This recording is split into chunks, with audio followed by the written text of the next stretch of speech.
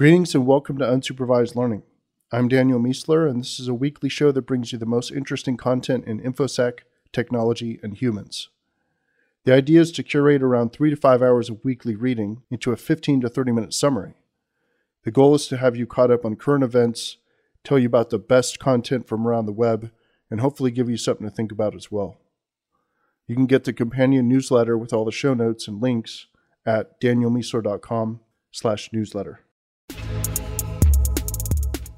All right, welcome to episode 72. I'm going to start off today by answering a question that I've got a few times about how long it takes to build the podcast and what sort of sources go into it. So I have a list of sources that I go through because sometimes I forget them if I don't have them organized. So I start off with my reading list, which is it's the Safari reading list. So I basically send links as I'm reading throughout the week. I send links into this list and collect them there. So that's the first thing I parse. That usually takes 1 or 2 hours to parse all those links, to read every story, and decide what to put into the podcast and the newsletter. I then go through Feedly again. So I'm reading Feedly throughout the week and sending links to that first list. But then I go through Feedly again on Sunday. Usually start in the late morning or early afternoon. So I go through that again. That takes a couple of hours, sometimes an hour or two, depending, to go through all my feeds and parse that again. And then throughout the week, it's probably 1 or 2 hours in the evenings or very early in the morning. So now we're already up to around 5 or 6 hours. And then another few hours on Saturday or on Sunday, sometimes on Saturday as well.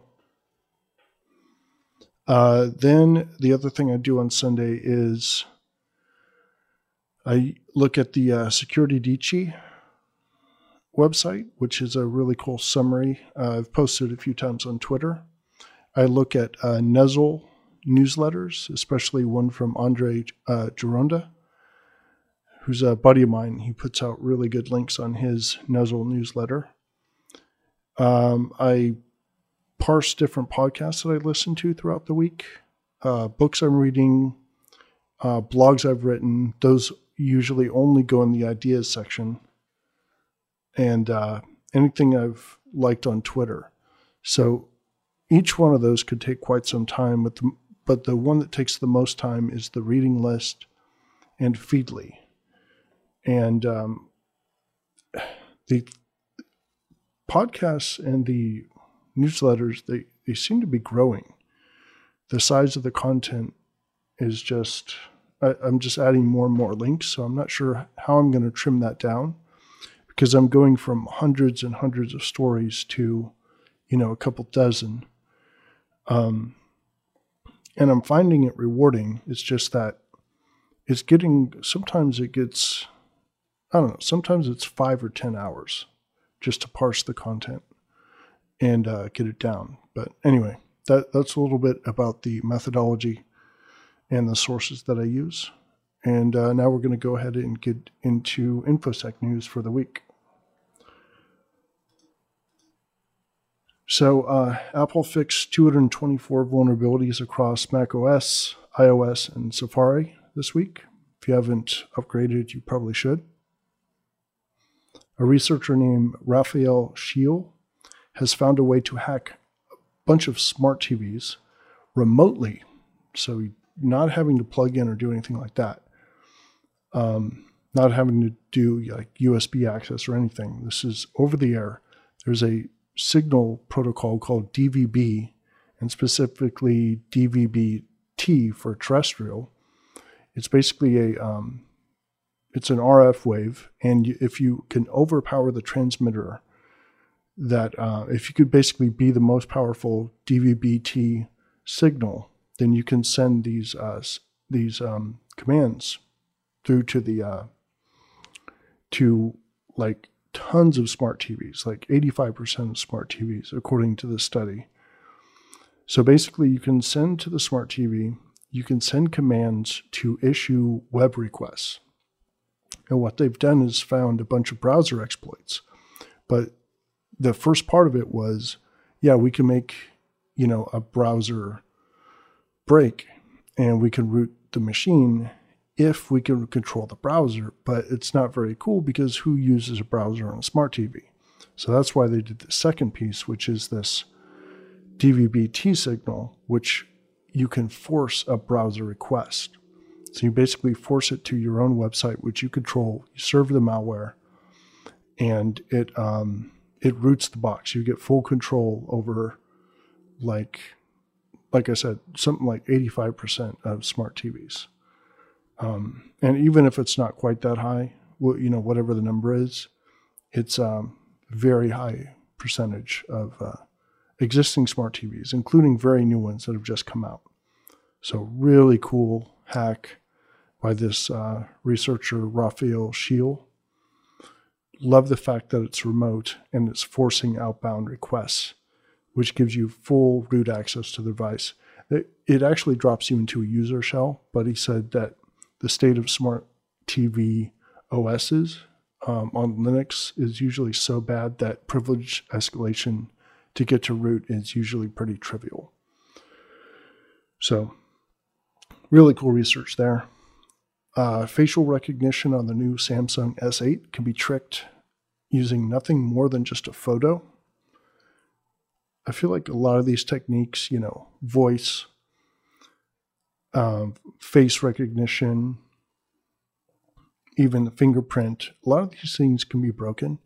So as I've been talking about for years now, the answer to this bio thing is actually a composite, right? We're going to need to be capturing tons of bio data, collapsing that down into a composite stream and using that for auth, because you can't really trust any one thing, right? If it's like your gait or it's voice or it's typing signature or whatever, all those can either be spoofed, or when you have some sort of problem that messes up that one factor, now you have a reset problem where you have to do an alternate way of authenticating, which is likely to be a backdoor and really easy to get into. So I think that composite and hybrid is really the only path forward. A bot campaign is targeting gift cards from about 1,000 different websites, including some really big brands. Basically figured out the account number format for a bunch of these things, and they're just brute forcing the numbers. And when it finds valid ones with balances, it uses them to buy things. And actually, this is becoming a big way for scams and criminals to really exchange money, right? It's like money laundering. It's almost like Bitcoin, but less overhead. So a lot of scams are actually forcing people to buy gift cards and send them to you. So it's like they'll do a scam against you, trick you into something in like some sort of physical exchange or online exchange or whatever. And they're like, oh yeah, so the mover's going to show up and they're going to do this or that. And they have a check for $10,000. But they have to wait for a second to get it cashed. So if you could just go buy a bunch of gift cards and give them to him, then he'll give you the check. And then of course the check bounces or whatever. But this gift card thing, it's becoming the currency of choice, along with Bitcoin, for a lot of cybercrime. Or just crime in general. Researchers have found a way to imperceptibly alter images so that they are no longer recognizable by machine learning. I wrote here, Tom, meet Jerry, cat and mouse game. Expect this type of cat and mouse to become increasingly common, and there will soon be counters to that counter, of course, because you'll adjust, the algorithms will adjust to account for that, but of course that will be adjusted to as well. So really exciting, but kind of scary that it's this easy to trick the algorithms. The FBI is warning people that attackers are targeting medical and dental business FTP servers looking for sensitive data. So a lot of them are just anonymous, unpatched, really nasty FTP servers. And it's pretty common for companies to just dump whatever there and tell their customers or partners to go and collect the data there. So what attackers are doing is just scripting up a list of companies, a list of, a script that looks for FTP servers, and then downloads whatever they find. I think I talked about this in a couple of other places. I talked about it in my RSA talk, where when you have high sensitivity combined with low security expertise, this is the type of thing that happens. And that's definitely the case for healthcare. Developers on GitHub have been targeted in a phishing campaign that tries to distribute a PowerShell-based Trojan named Dimny.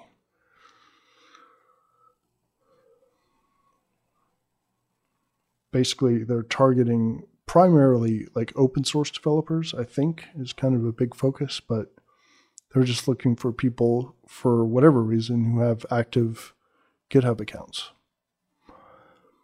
An NAID study of 250 devices in secondhand markets, like I'm thinking like eBay or whatever. I didn't see that specifically, but that's what comes to mind. Found that 40% of them had PII still on them when they were purchased from the secondhand market. Definitely make sure deprovisioning is part of your data protection strategy. People always talk about supply chain all the way to production, but do not forget to clean stuff up before you get rid of it. Skype is evidently pushing fake flash update ads that point to ransomware. Skype has been nasty for me recently. A bunch of my friends have been compromised. Their accounts have been hacked. So I'm getting like porn links. I've seen a couple of these flash update ads, just really nasty stuff. 1.4 billion data records were exposed in 2016 breaches, which was an 86% increase over 2015. It's fairly nasty. Germany has created a separate military group for cybersecurity. They've been seeing a massive amount of supposedly Russian-based attacks since the beginning of 2017. Something like, if I remember the number, like 240,000 attacks, a lot of which are supposedly Russian. If you guys aren't aware, there's basically what Russia did to the U.S., there's a lot of belief in the industry that this exact same thing is happening now against Europe. So Germany, France, some Scandinavian countries are going to have elections soon. And basically what Russia was doing with us is going to continue. It's information warfare, and it's going to continue it all throughout Europe, right? So this appears to be part of that, a defense against it. The new policies around laptops on flights might force companies to strengthen their policies on endpoint data security. I'd also be a bit cautious about what some of these airlines are doing as a response. They're saying, look, you can't take your laptop on board. You have to put it in cargo hold. But we're going to give you these laptops so you can work on them. I'm like, well, yeah. So they're going to give you a random laptop. And they're like, yeah, just go ahead and log in all your stuff and log in your corporate email. And, don't worry, we'll clean it up afterwards. I would be very cautious about that. Of course, anyone listening to this probably already is, but I guess tell your loved ones not to fall for that. Or at least be very, very careful if you do something like that.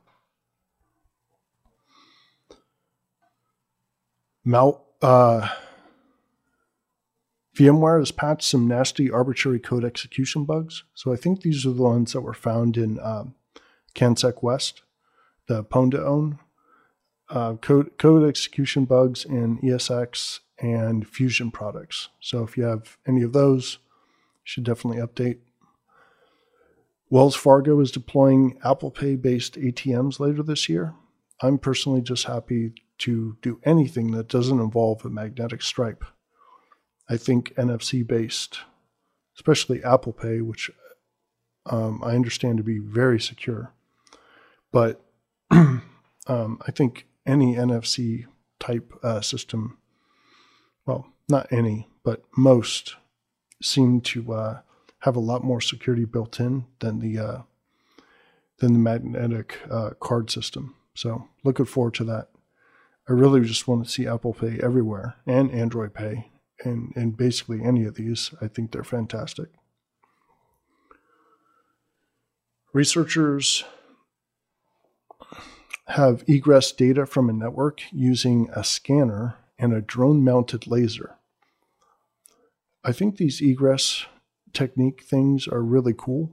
The thing that bothers me is you have to have malware on the device first, right? That's always a step that's buried like 17 paragraphs into the article.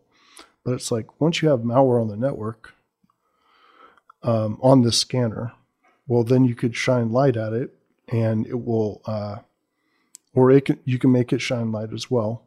So you can send data in, you can get data out or whatever. But and oftentimes it's like spinning up a fan and using temperature to detect the temperature difference. And these are usually really low bandwidth, right? Because they're sending zeros and ones in like temperature raises or reductions. And in this case, in flashing lights. They said they could also hack like a smart light bulb to flash as well. The other thing that was cool about this is you can go through curtains, right? As long as you could get light in and out, get enough to pass that 1 or 0, you could basically egress data. And this particular team out of Israel is focused specifically on air-gapped security bypass, which I thought was really cool. But yeah, first step is always having malware on the system. And I don't know. I still think it's cool, but how many networks are there where it's easy to get malware on a system inside, but it's not easy to egress out? Those seem to go hand in hand. And most companies are so bad at egress. I would say even worse at egress than endpoint security management. So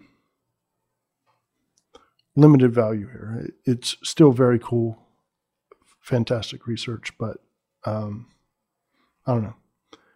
I just see a sort of a limitation there. OpenDNS, which is Cisco, has released a tool called DNS Crypt to encrypt all your DNS queries from you to OpenDNS. This is very cool. I think this is very much in line or timed to be in conjunction with this whole thing with the ISPs and selling your data. And DNS is unencrypted by default, and they're saying, well, you're going to be sending sensitive stuff to us potentially, and we want it to be secure. So I think that's a good step. It'd be cool if it was kind of more universal, but at least OpenDNS is doing it. Someone popped the McDonald's Canada jobs website and stole around 100,000 applicants' PII.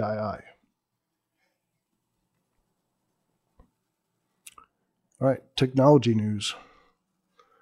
Amazon Connect is a Amazon cloud-based contact center that uses Alexa technologies to help businesses run a successful support function.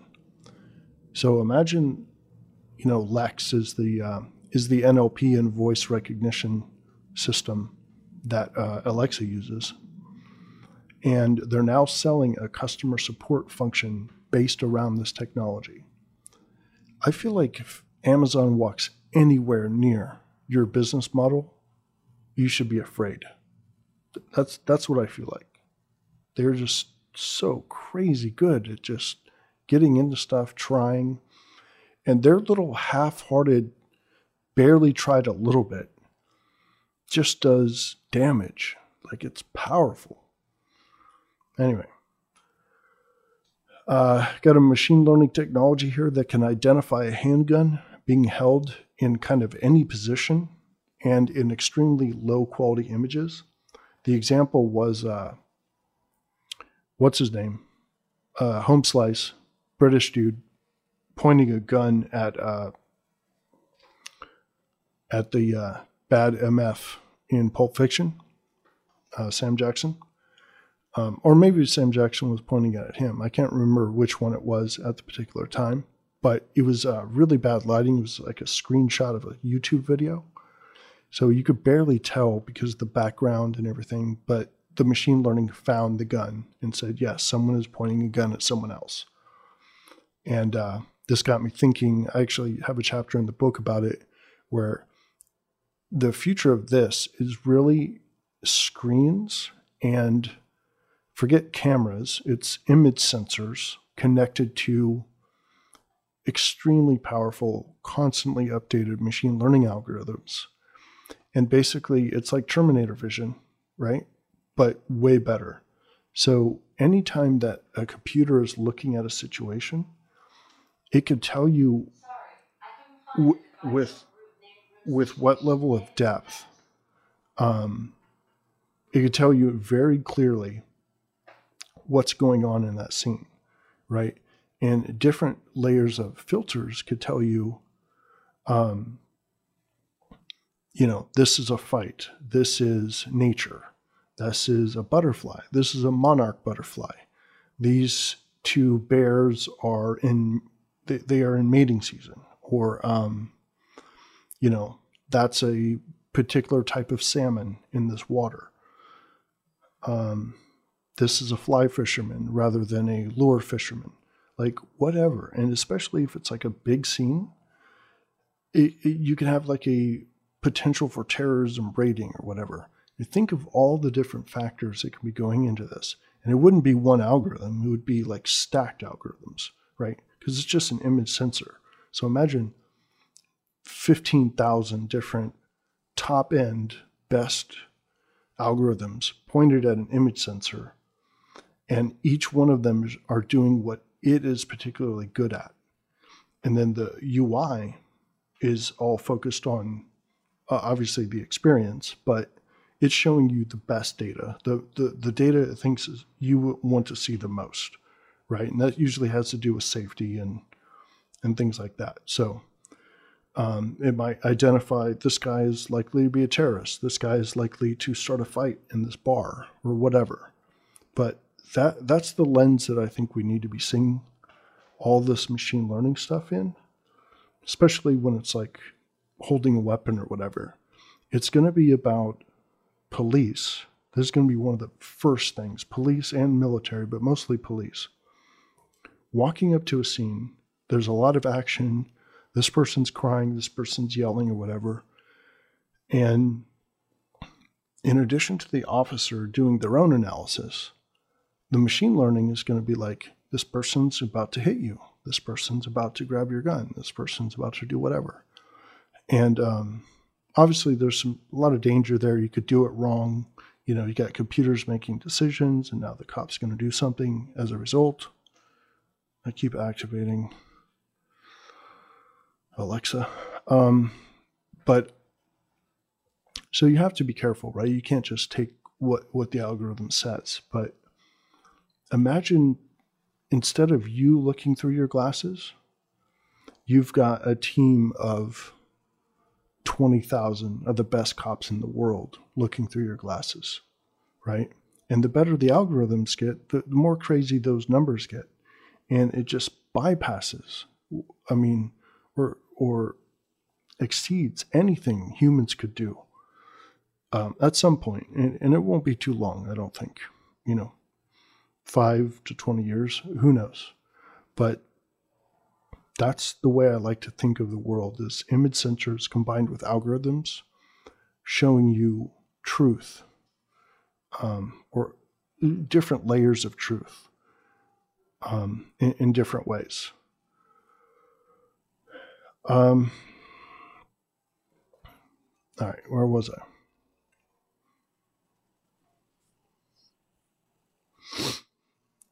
Uber is using subtle psychological manipulation to make drivers do what they want using the driver app. So there's a list of these things, but one of them is starting your next job before your last one ends, or pulling you into areas where you're making a lot of money, or telling you, are you sure you want to quit because people are paying extra money right now? Or, surge pricing is active and you could make a lot of money and you're close to your goal. So they're doing these little tricks. They're not necessarily malicious, but they're a little bit nasty because they are messing with the minds of the drivers. Now, they're quick to point out that, look, you could still just hit the quit button. It's up to you. But there's a good New York Times article on how they're doing those little influences. A new traffic routing algorithm is aiming to defeat traffic jams and supposedly only requires 10% of vehicles to be autonomous.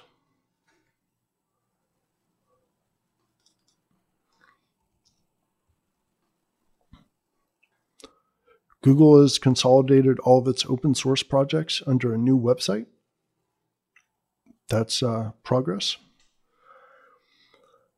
Facebook has launched a location sharing feature called Live Location. It works within Messenger, and it makes it easier to coordinate with someone while you're talking to them. And evidently it times out within 60 minutes. Seems pretty cool. I think every Messenger feature really does need this. Or ideally, if it's close-knit friends, right? Secret doesn't need this. Let's be clear about that.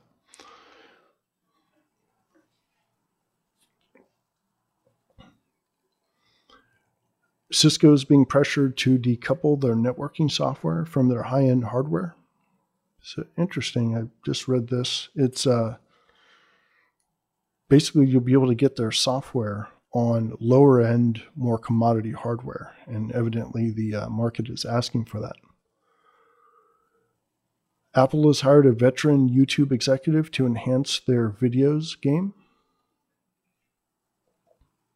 Researchers are building AI to replace video game testers.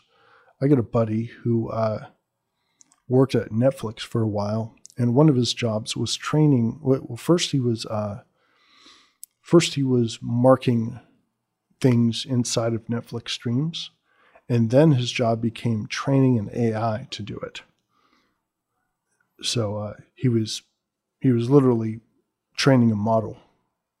And being for supervised learning, and being the yes or no vote,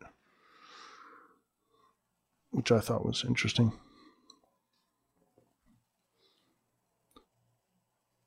The U.S. military is experimenting with using brain stimulation to improve performance in soldiers, and the improvements have been across like focus, learning, intelligence, and even strength and stamina.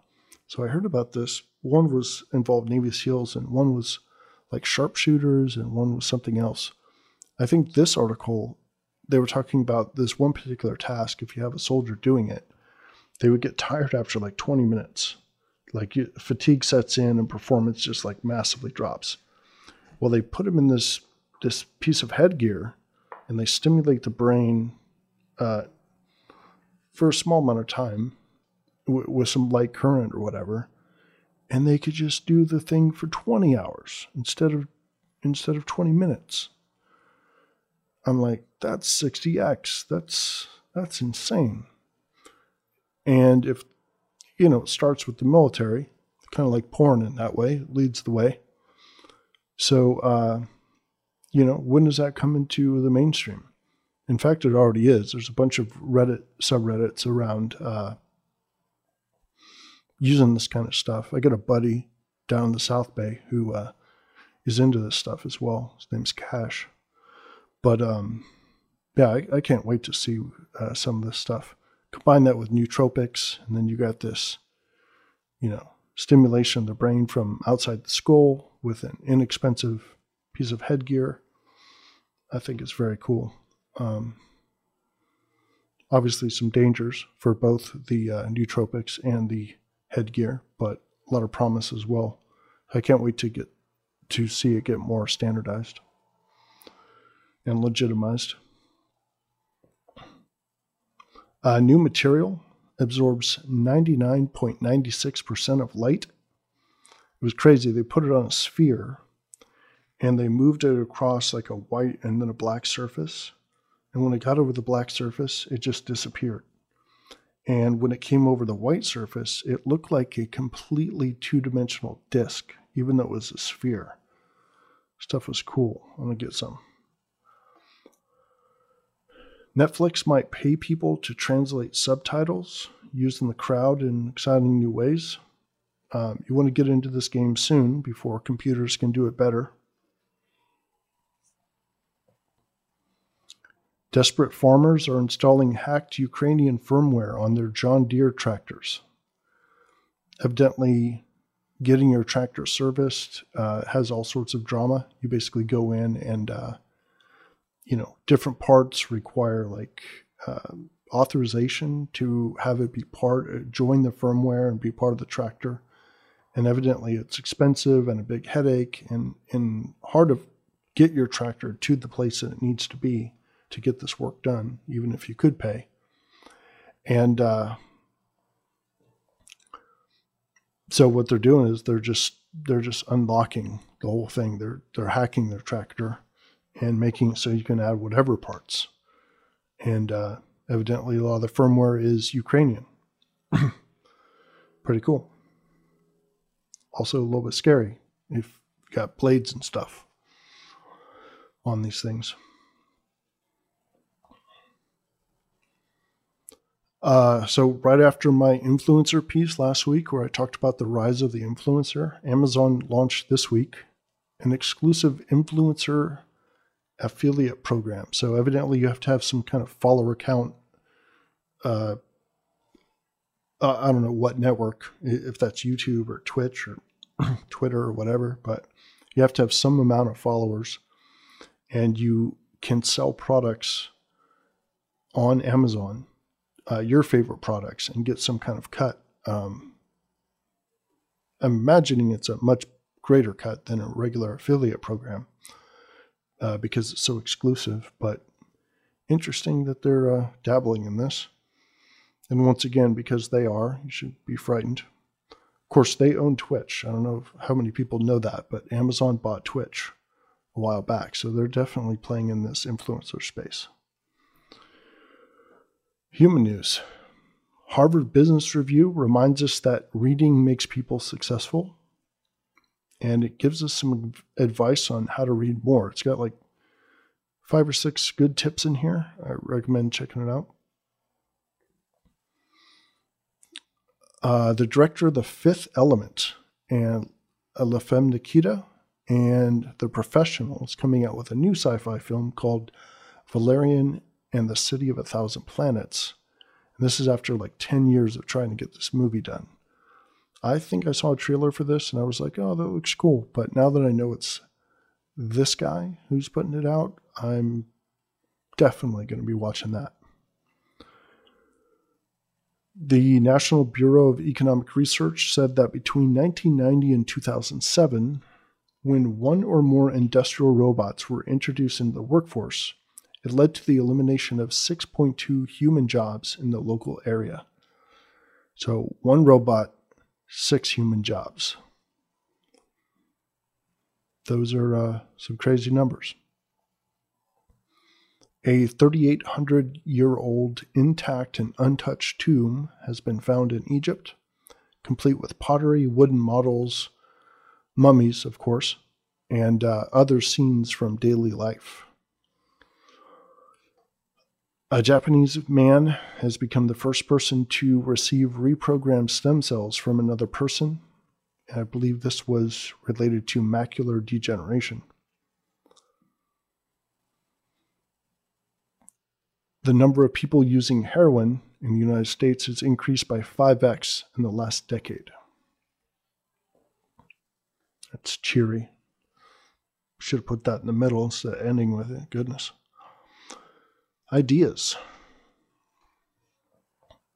The Bottom Turtle of Cloud Secret Management. This was a fantastic talk at Enigma, which I had in my queue to come back to, and I finally got back to it. But this guy named Ian Haken of Netflix did an amazing talk on how to bootstrap secret management and trust inside of a large, scalable cloud infrastructure. So basically, the problem is, how do you store secrets safely? How do you retrieve secrets safely on a brand new box? Well, you check them out. Well, where do you check them out from? From a secret server. Well, where do they get them from, right? So you have this turtle problem where it's another turtle underneath, and you ask another question, well, where do they get it? And how do they secure it? And it's like another one under them. And as he describes, it's turtles all the way down. And ultimately, the problem is you need to identify and authenticate a box so that someone could be confident in giving you secrets. That's what the turtle stack ends up needing to stand on, is proof of identity. So what he did, and I think he pointed to some previous research as well, is that if you're on AWS or a similar system, a similar platform, you can get the proof of identity from AWS. And what happens is AWS ends up bootstrapping your entire trust infrastructure because it can give you proof that this box, this instance, is exactly what Amazon says it is. And from that becomes the bottom bedrock. Then you could receive secrets from a secret server, stand up, whatever you need, whatever that application needs, and all the secrets that the application needs. And it even works if you need a new secret server, right? So if you have at least one, you can stand up a new secret server, have Amazon prove to you that it is one. So the way it works is when a new instance comes up, you call the Amazon API that's built in that will tell you the identity of this instance. And it sends you an AWS signed document that says exactly what this instance is, its ID, its role, whatever. And you could then pass that to the secret server. And the secret server can say, okay, well, I know it's you because Amazon said it's you. So here's the secrets that you're supposed to get.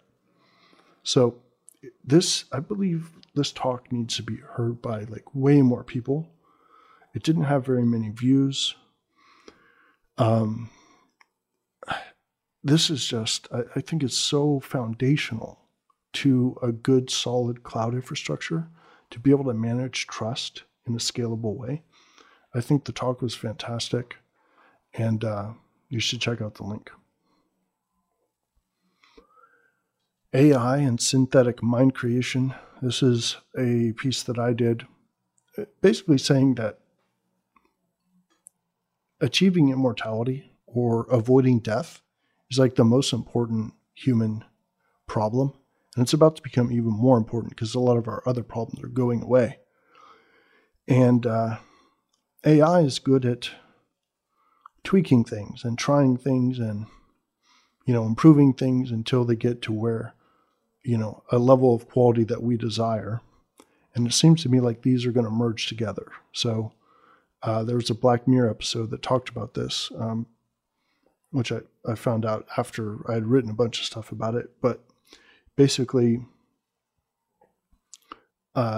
imagine capturing everything you've written, everything you've said, everything people have heard you say.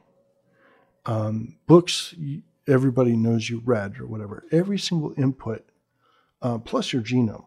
So it has your genome. It has a record of your environment, things you were exposed to or whatever. So basically, these AIs will be responsible for collecting data about you before you physically die. And you will pay a whole bunch of money, and you will be confident that when you die, when you drink this wine to kill your physical body. You, this new version of you, will wake up and it will be mostly you. And a big part of this pitch will be, you know what, when you go to sleep every night, you're actually not you when you wake up. A bunch of your cells die, a bunch of new cells have formed. You're actually just mostly you. And over a year, you're much less you. And over 10 years, you're hardly recognizable. So it's all an illusion anyway. So yes, this AI, after you're dead, it's going to wake up a few minutes later. And guess what? You will have avoided death because you will have transferred into this new system. And that's going to make a lot of people happy to drink the wine. You know, you're 148 and, you know, everything on you stinks and, you know, you're just brittle and sad and it hurts to pee. And you're like, yeah, sign me up for this. And it's, you know, $80 million or whatever by that time in those dollars. But you pay your money.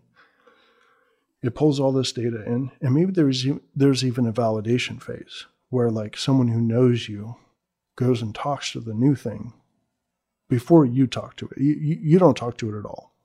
I think in a lot of cases you won't want to talk to it because then it'll be like, hold on, that's a thing that is separate from me, which means I don't want to drink the wine because that's not me if I'm still here.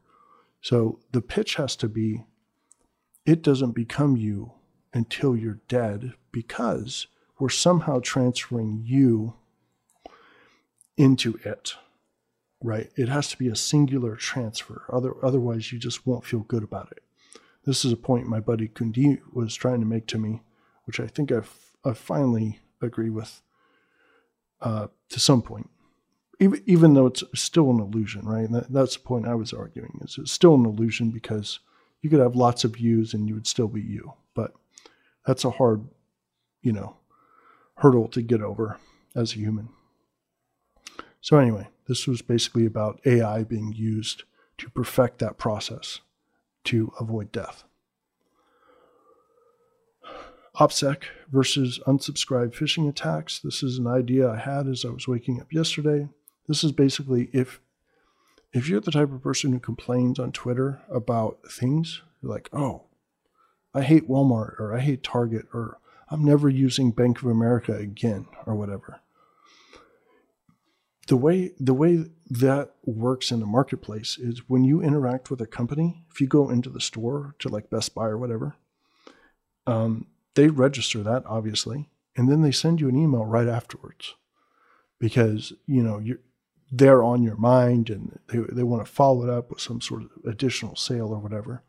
So because we all know as attackers as well, we all know that people get emails from companies after you physically interact with them. If you make a complaint on Twitter about a given company, especially a brick and mortar store like Best Buy, well, it's also online, but let's assume Best Buy. And you know automatically that they are primed. This is automatic free priming to be ready to receive an email from that company. So you fire up a phishing email from Best Buy, you send it to them, and guess where you put the malware? You put it in the unsubscribe link. So they just tweeted out, I'm never going there again. They're the most idiotic people. They don't know anything about tech. You know, I've sworn off this company.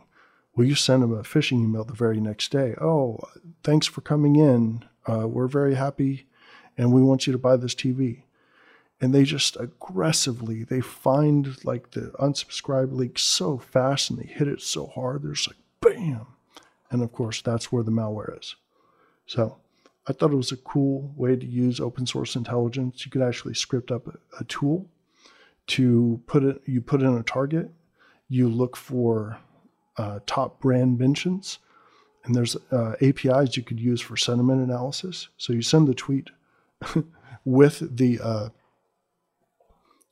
brand mention to the sentiment analysis algorithm, And it tells you if it's positive or negative. So if you have a brand match with a negative, put that into a sorted, curated list, and now you have a phishing campaign generator for a given target.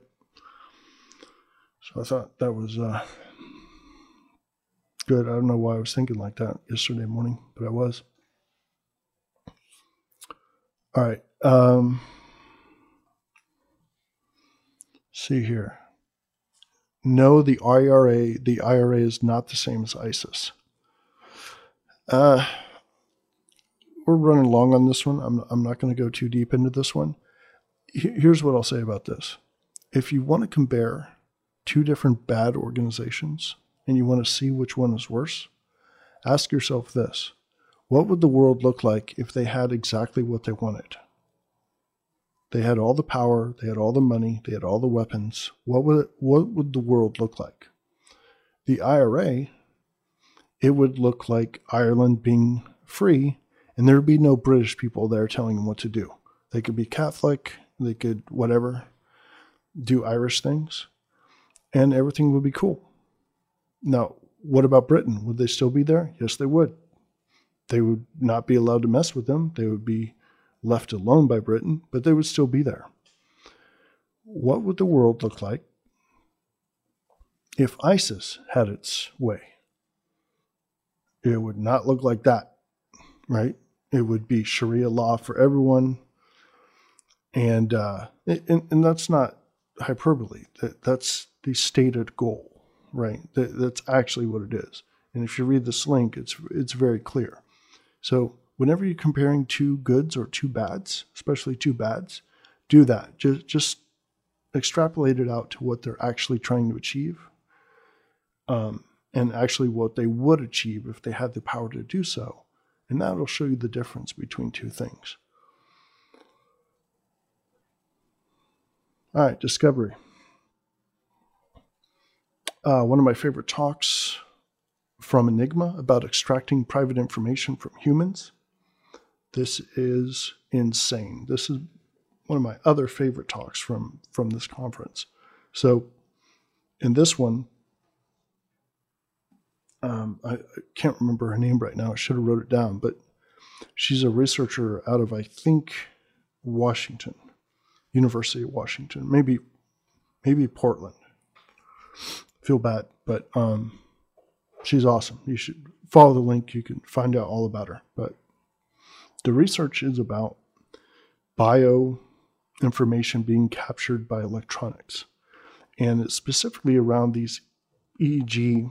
I'm not sure if it's an EEG. It's probably might be the wrong name, but it's a head harness deal that reads electrical signals coming out of the brain.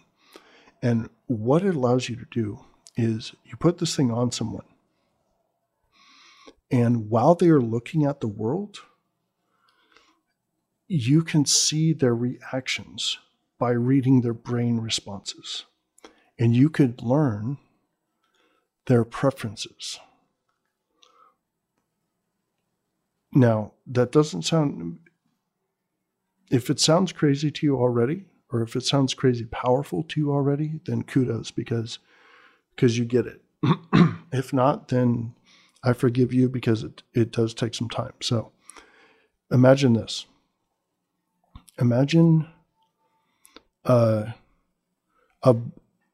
boy restroom icon holding the hand of a boy restroom icon.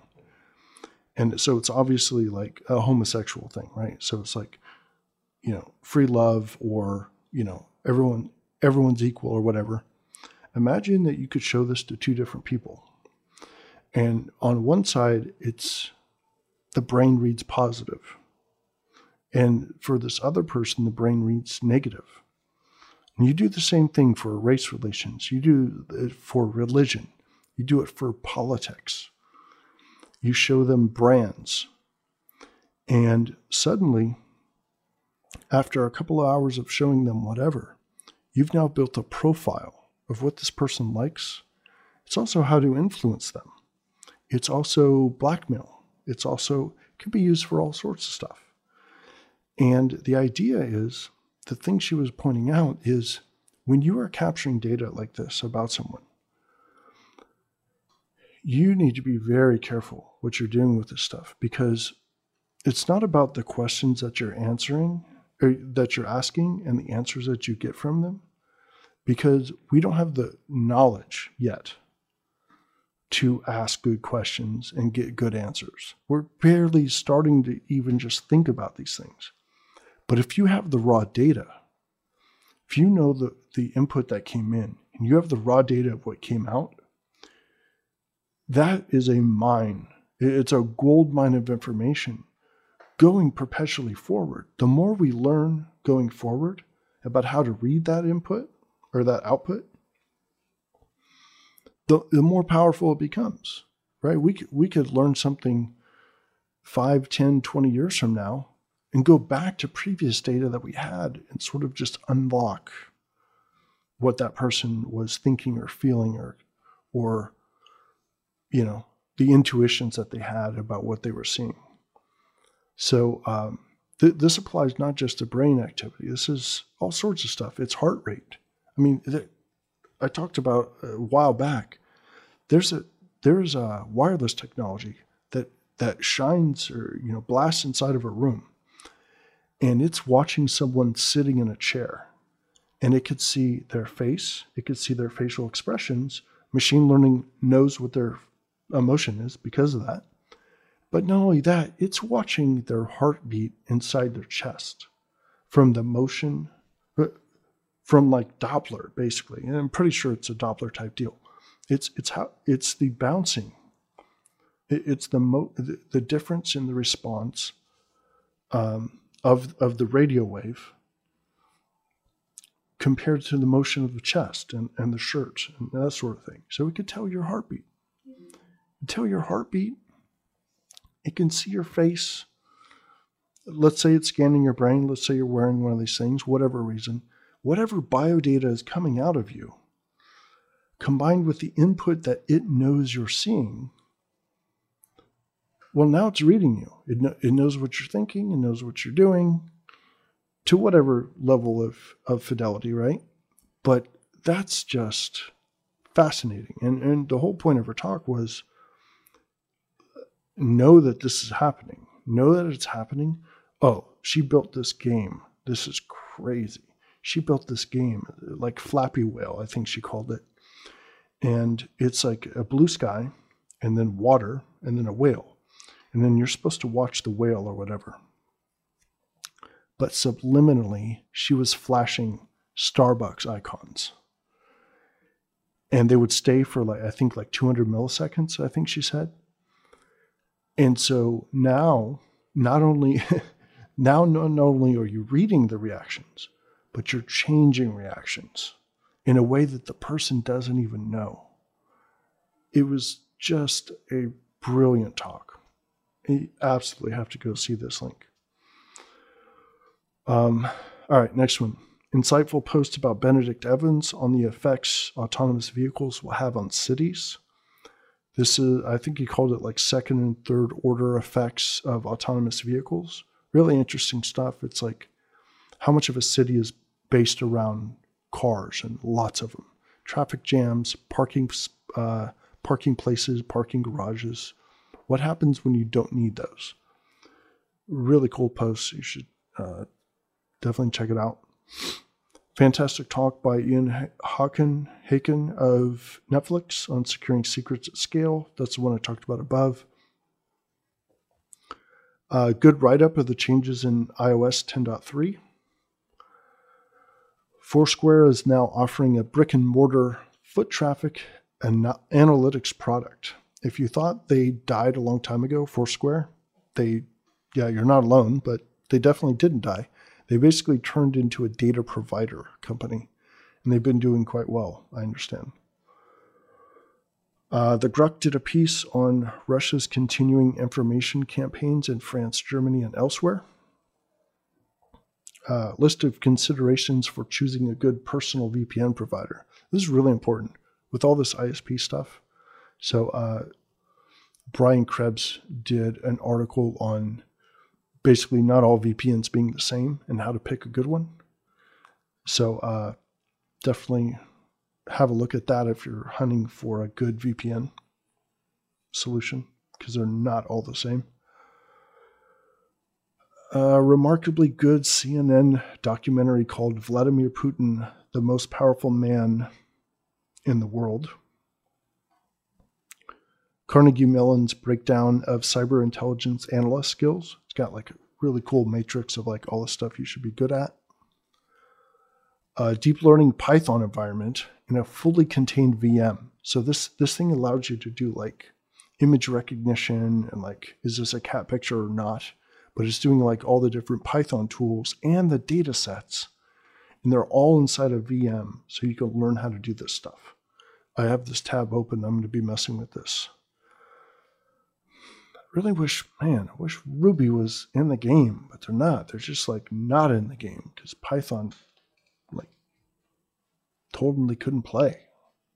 Sent them home. All right, use this link to delete voice and audio conversations that Google has of yours. And thanks to Robert Hansen for that, Arsenic. Studies showing 77% of the Alexa top 5,000 use at least one vulnerable JS library.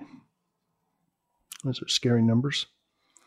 Curious how vulnerable though, and like what level of vulnerability there. Super clean class on reversing malware. This thing is like, I have this tab open. It looks so great. It's set up like a formal course and it's got like 7 different sections or whatever, but it's just really good class style for malware reversing. And now some tools. DHCP pig. I get it. DHCP exhaustion tool for DOSing a network. Oh yeah, this is crazy. So basically it figures out who has addresses. It releases all those addresses. Then it requests all the addresses that the server will give out. And then it kills those. So basically it fully exhausts and kills off all those that exist. So basically no one can get on the network anymore and the network just goes down. I thought that was, admirable in a nasty sort of way. Inquisitor, an OSINT gathering tool for companies and organizations. This is written by my buddy, John Peñafiel.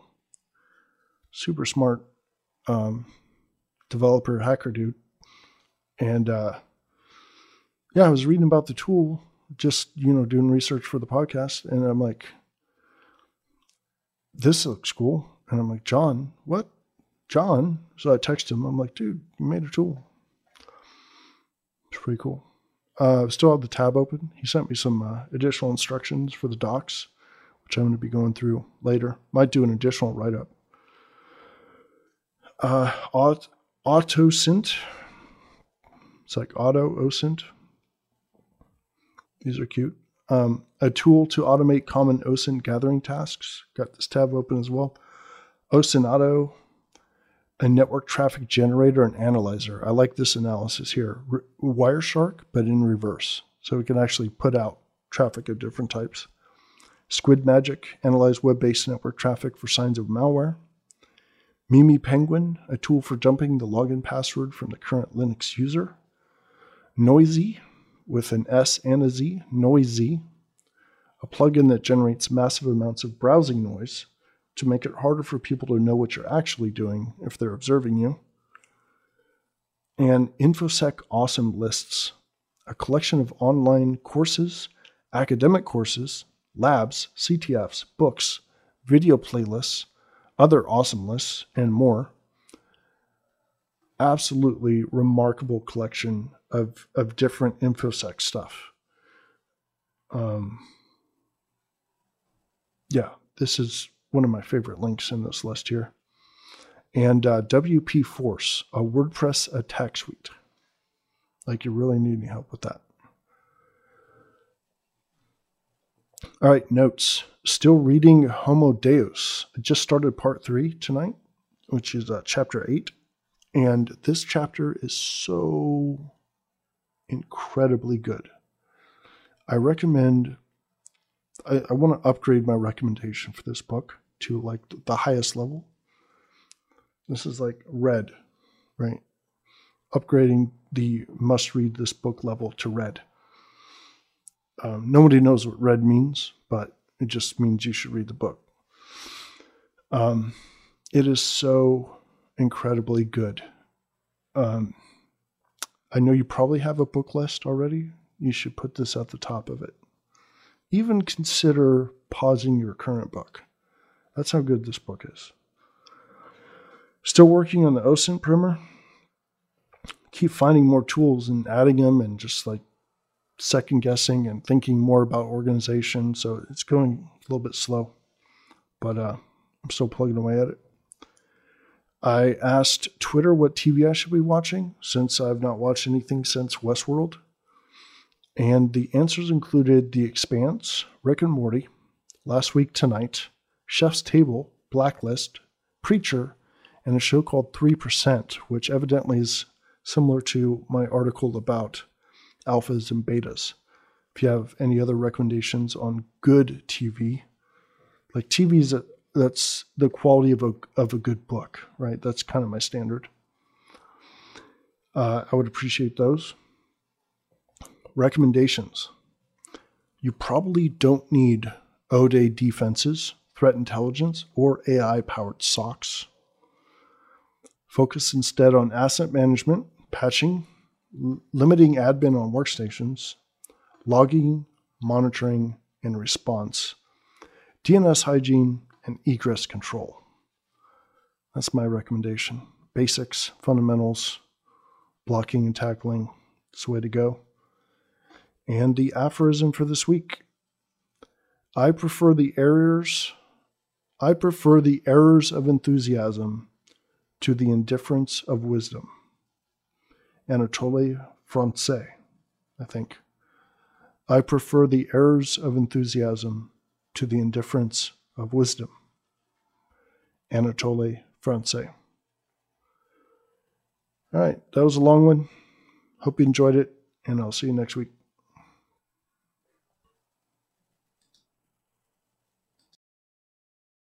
All right, thanks again for listening, and don't forget that you can get the show notes for this episode, including the links to everything mentioned, in the companion newsletter at danielmiessler.com/newsletter. And if you like the show, please share it with a friend or on social media.